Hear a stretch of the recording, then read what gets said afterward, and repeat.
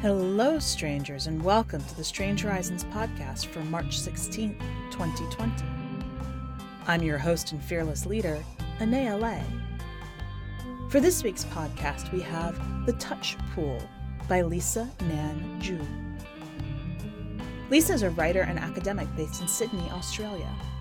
Her writing has previously been published in Seizure Online and Kill Your Darlings. She has a PhD in creative practice and English literature, and her research covers post-colonial writing, eco-fiction, and science fiction.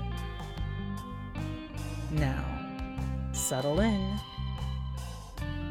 Let's begin. The Touch Pool by Lisa Nan Joo. It was winter when she returned, hauling herself up the rocks from the sea, slippery with new skin, dimpled with fat. I opened the door and saw her there. The full moon shone in her teeth, and her face was blunt with cold. She came inside and sat down at the fire without saying a word. When she put her hands up to the heat, I saw they were plump and broad, ribbed like palm fronds. She held them so close I could see the shadow of the flames through them, and I wondered at how she did not burn. She would not take anything to eat or drink. I offered her my room, but she refused, and instead slept in the armchair, slumped like an old coat. When I woke, I knew she had gone. I opened my bedroom window, the frame stiff with salt, and looked down at the sea. I wanted to go after her, but I knew that if I walked into the waves, there would be nothing for me there. Only the pull of the undercurrent, ruthless and silent and cold. This house is not mine. It belonged to my Nan. Although she left it to me, I still cannot think of it as my own. The sea has the stronger claim. It is more than a century old, and its foundations are turning to salt and foam. Soon there will be waves lapping at the back door and barnacles adorning the ceilings and floors. The garden I used to play in with my sisters during the school holidays has eroded into sand. The Colsterman and Morning Glory all gone. So too the big eucalyptus and the rope swing, peeled from the garden by a summer storm and pitched into the waves. Now the tide leaves great nets of seaweed draped across the lawn where we once played. I collect the weed each day and sell it to a company that turns it into all sorts of things. Nori sheets, organic face masks, fertilizer, women's multivitamins, even fuel. There are no other jobs nearby and hardly anyone left around. They've all moved to higher ground. To the north is a small bay that used to be a popular tourist destination before the seas began to rise and flooded all the beach houses. To the south, the tidal pools I was always afraid of as a child, the water sucking at the black rock with dreadful power. Nan was the only one who ever went exploring there, wearing her Wellingtons and gaudy headscarf. She would bring back wonderful things, shells, bits of glass tinted green and red and blue, volcanic rock, fish bones, and, one time, a small purple starfish with bruised limbs, each one like a lumpy toothbrush. We kept that starfish overnight in a bowl in the sunroom at the front of the house. Nan made some sketches of it after dinner, and my sister and I sat at her feet, pretending to do the same, but drawing mermaids and unicorns and dragons instead. Nan was a good artist.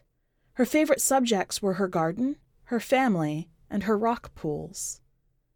She exhibited her drawings in a few local shows. Her photo appeared in the newspaper once after she won a prize from the local art society with a portrait of me holding a branch of myrtle. I took the clipping to school for show and tell. After we went to bed that night, I couldn't sleep, so I snuck into the sunroom to take another look at the starfish. It hadn't moved. In the moonlight, it looked bony and ancient, a bit like Nan's hands. I fell asleep at the desk. Something must have drawn Nan from her bed and into the spare room to check on me and my sister. These days, I don't like to think about how scared she must have been when she slipped through the door and turned the light on, only to find me missing, my covers cold and corrugated, my slippers and robes still there. I see her coming down the stairs, turning all the lights on, going from room to room. There I was, slumped over her drawings, the graphite from the page smeared on my cheek like war paint. She carried me back up to bed and tucked me in again. The next morning I barely remembered it. I just know that when I came down for breakfast, Nan had already returned the starfish to the pools, and it all felt like some weak, senseless dream. Nan didn't yell at me over our Weet-Bix and cartoons like other adults would have done. Instead, her smile was like a saint's. "I thought you'd wandered off into the ocean," she said. I almost called the police. A week of rain, then I see fresh signs of her. A shallow trench in the sand where something heavy has dragged itself ashore.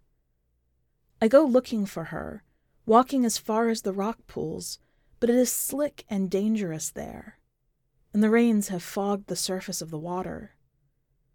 This place now seems to be full of cold desires that repel me. I stumble away, back to the house. The wind is loud that night, carried on some freezing current from deep within the sea. A shadow moves along the shoreline. I watch her from my bedroom window, a tract of black against gray, washed flat by the moon. As the skies open, she seems to become bolder, twirling, darting, slithering, dodging, her body parrying each thrust of the waves. There is a crack of lightning, and I see her clearly for a moment, sleek, powerful, dripping. And then she leaps down to the shore and darts through the breakers as though she was born to it, as though she was crafted by the forces of the sea. When I moved in with Nan, it had been 3 months since my daughter disappeared. Nan said she wasn't managing very well on her own, that her memory was going. But the truth is that I was the one barely coping, and Nan had always been the person I was closest to in my family. Her house, the one I thought of as home. This is all we knew. Amy had gone out to dinner the night she finished her law exams and never come home. Her friends had last seen her getting into a taxi outside the Mexican restaurant they'd stayed at until closing time. There was a photo of Amy from that night wearing a too-big sombrero and holding a turquoise cocktail. For some reason, that's the photo they chose to use in all the news reports. For the first few weeks, I sat by the phone waiting for the police to call. But when they did, they never had any real news.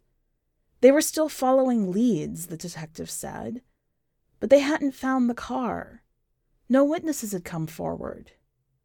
There was grainy CCTV footage of someone who could be my daughter buying cigarettes at a service station. But she didn't smoke, I said. Nevertheless, they were investigating. I tried to go back to work, but my colleagues' kind words and gestures just made me feel pathetic. Their convenient casseroles, their thoughts and prayers, their offers to cover the late shift or give me rides home. The only gesture that I felt made any real difference came from the intern who offered to perform all my patients' enemas for me. That was a real blessing. Meanwhile, the patients themselves were just as bad in their own way. They required so much attention. Dispensing their medication, changing their dressings, turning their bodies, comforting their families. It was all too much like love. I couldn't do it. How could I when she still hadn't been found? Every brow I wiped, every hand I held, every vial of blood I drew, bedpan I cleaned. Everything reminded me of her body and what might have happened to it, and where it might be now.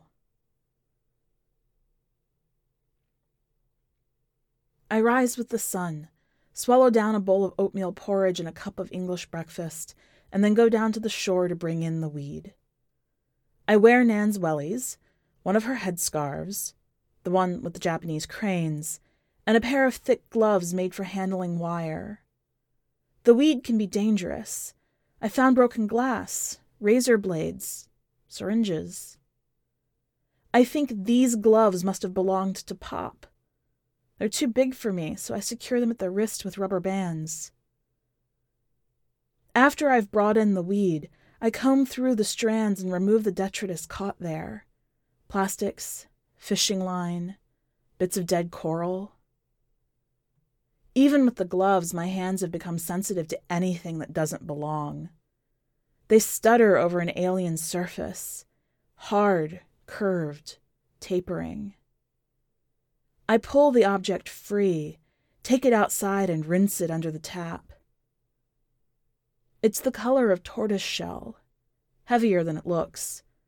Pulling off my gloves, I trace its spiritual structure. I know what it is, but I Google it anyway, just to be sure. I scroll through the image results. They could almost be mistaken for pine cone or exotic flowers. But there is no question. It's an egg. The egg of a Port Jackson shark. 10 years ago, I'd taken Amy to the Sydney Aquarium, and we'd spent a great deal of time at the touch pool. She was not afraid, as I had been as a child, to reach in and stroke the starfish, the anemones, the cucumbers. There had been shark eggs there, too, and she'd lifted one, almost identical to this, out of the shallows and held it up to the light. "What is it?" she asked. We'd had to check with the attendant. When he told us it was a shark egg, Amy was horrified. She hurried to put it back in its place in the pool, then stepped away, her damp hands scrunched in her pockets. "What's wrong?" I asked. "It's not right," she said.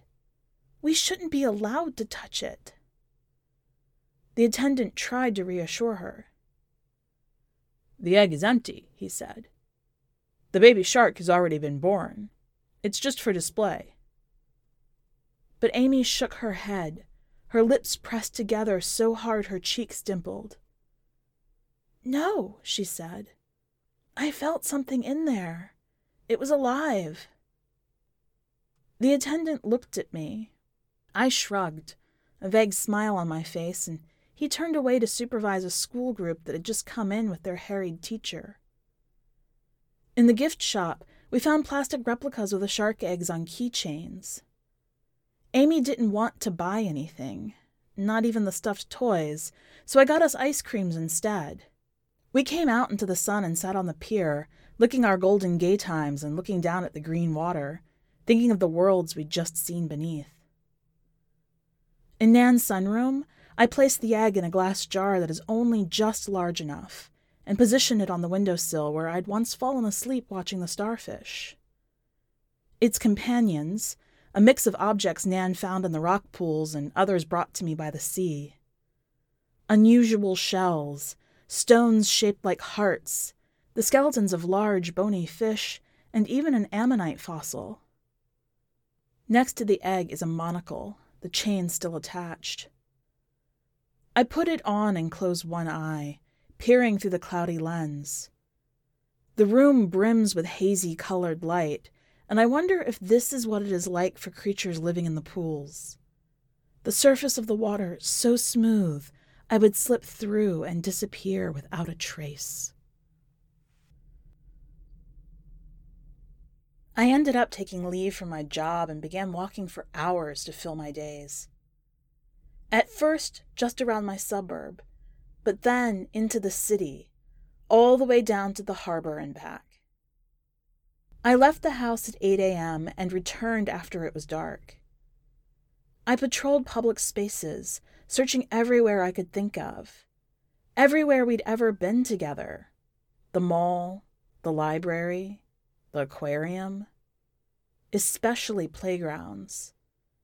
There had been another case, maybe 6 months ago, of a young woman's body found in a suitcase in a playground. I don't know what I'd hoped to find there, but I looked anyway. I stopped answering the phone, stopped watching the news. Amy's story had slipped from the headlines by then. I dropped by the police station twice a week to check in on the case, but my conversations with the detective became shorter and shorter. Sometimes I would just sit in the lobby and watch people coming and going, hoping to catch Amy's face in the crowd. When she couldn't reach me by phone anymore, Nan sent a letter. I found the envelope nestled between a brochure for cheap furniture and another for eyebrow shaping. I knew the writing. "Dear Emma," it read, "would you like to come and stay with me for a while? You can have your old room. I haven't changed a thing." It occurred to me then that perhaps Amy had gone south. Perhaps she had returned to the place where she'd spent so much of her childhood. It felt not right, but it felt like something. The next day I took the train down the coast to Nan's. I left my house unlocked, the front gate open. A note on the fridge letting Amy know where I'd gone in case she came back while I was out. The days are getting shorter, colder. The Bureau of Meteorology issues a severe storm warning for a Sunday night. A cold front is pushing up the coast, bringing strong winds and torrential rains. Big ocean swells are predicted. I prepare as best I can, getting some sandbags from Bunnings to reinforce the backyard that is slipping underwater day by day. The storm hits at 10 p.m. I am already in bed, lying under 2 quilts, my fingers and toes as cold and hard as pieces of sea ice. The storm rages for hours, and I drift in and out of sleep. I don't hear the tides rush up and wash the sandbags away. I don't hear the front windows break downstairs. The wind is too loud. I only discover these things in the morning when I come down in my pajamas to survey the damage. The sunroom's stained glass is all smashed, my precious artifacts strewn around the room as though deposited by a sullen tide. I begin to sweep up, picking out my favorite objects. A fist-sized stone shaped like a heart, the jawbone of a sea bass, and, of course, the shark egg. That afternoon, I go down to the shore. It is quiet after the storm, although there is a gray sheen to the water, like it's still wearing a foul mood. I place the objects in the shallows one by one and watch as they are swept out and disappear. Last is the egg. It dips in and out of the waves for a long time, until finally it gets caught in a rip and is borne away. 2 nights after the storm, she comes to me for the first time. She is different, but I know it is her. Her teeth are pointed. Her gills suck at the blustering skies. She is gray-black and plump, and her eyes are like pieces of black glass in the flat of her face. I watch her heave herself up the shoreline. She is heavy and yet elastic, her body sneaking forward, the slits of her nose pointed at me, smelling me out. I open the back door and she slips inside. I have some salmon in the fridge and I give it to her raw. Then we go into the lounge room and I light the fire because I am cold. She's not afraid of it. She holds her hands up to the light. In the morning, we walk down to the sea together. I want to touch her, to see what her skin is like, to see if she is warm or cold, soft or hard. But she moves away before I can, shooting beneath the waves, the plume of her turning to salt and foam, and it is like she was never here. I tape over the window with plastic sheeting and continue to sell seaweed to pay the bills. I comb the weed for more shark eggs, but find nothing. She comes again a week later, and then 2 weeks after that. But with each visit, she seems more remote. She does not stay as long. She turns her nose up at my food. A month goes by. There is a change of moons, and still she does not come.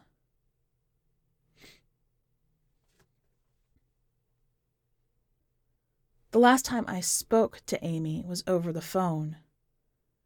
She was in the middle of studying for her contract law exam. She had to sit the paper at 9 a.m. the next morning. She felt like she didn't know anything, even though she'd been studying for weeks. I reassured her that everyone probably felt the same way. We planned to take a trip down to Nan's place in her summer break, unless she got a clerkship at one of the firms she applied to. Nan's paintings were going to be in an exhibition at the local library, and we wanted to take her out for dinner after the opening to celebrate. Nan had sent Amy and me pictures of her works in progress with her old camera phone, but the low resolution made them look distorted, abstract, like black holes in space, nebulae, the kind of stuff she'd never painted before. Later, I wondered if it was a symptom of her mind going astray, her hands wandering into confused places, following her degenerating neurons. But by then, Amy had been missing for months, and Nan was being assessed by an aged care physician for her mental capacity. It felt like I was losing everything. Even the house would be gone soon. Everything slipping under, ebbing away, leaving me safe on land while all I wanted to do was swim out and out to find what used to be mine. The hospital calls. They ask if I'm available for some casual work. They always have shifts to fill an emergency. They know I'm capable and efficient. In emergency, you don't become attached to your patients. You assess them quickly. You send them on to have their bones set, their brains scanned, their appendixes removed. This, I think, is a start. This is something I can do.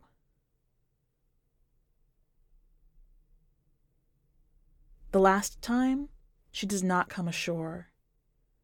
From the kitchen, I see her in the shallows, slipping in and out. I feel her weight in the darkness. There are no stars. The water seems to have its own light.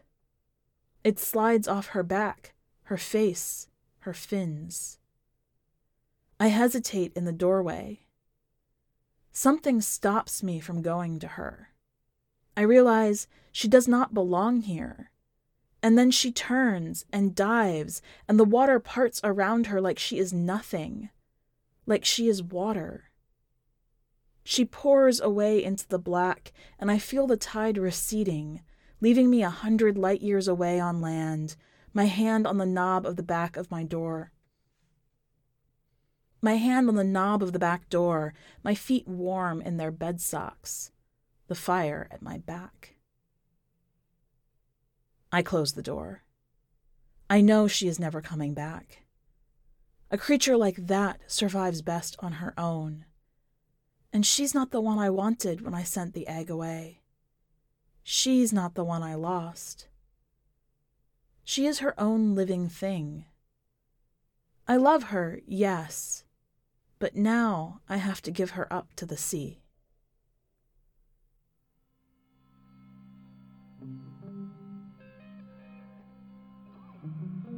Welcome back. I love the quiet, compressed emotion in this piece.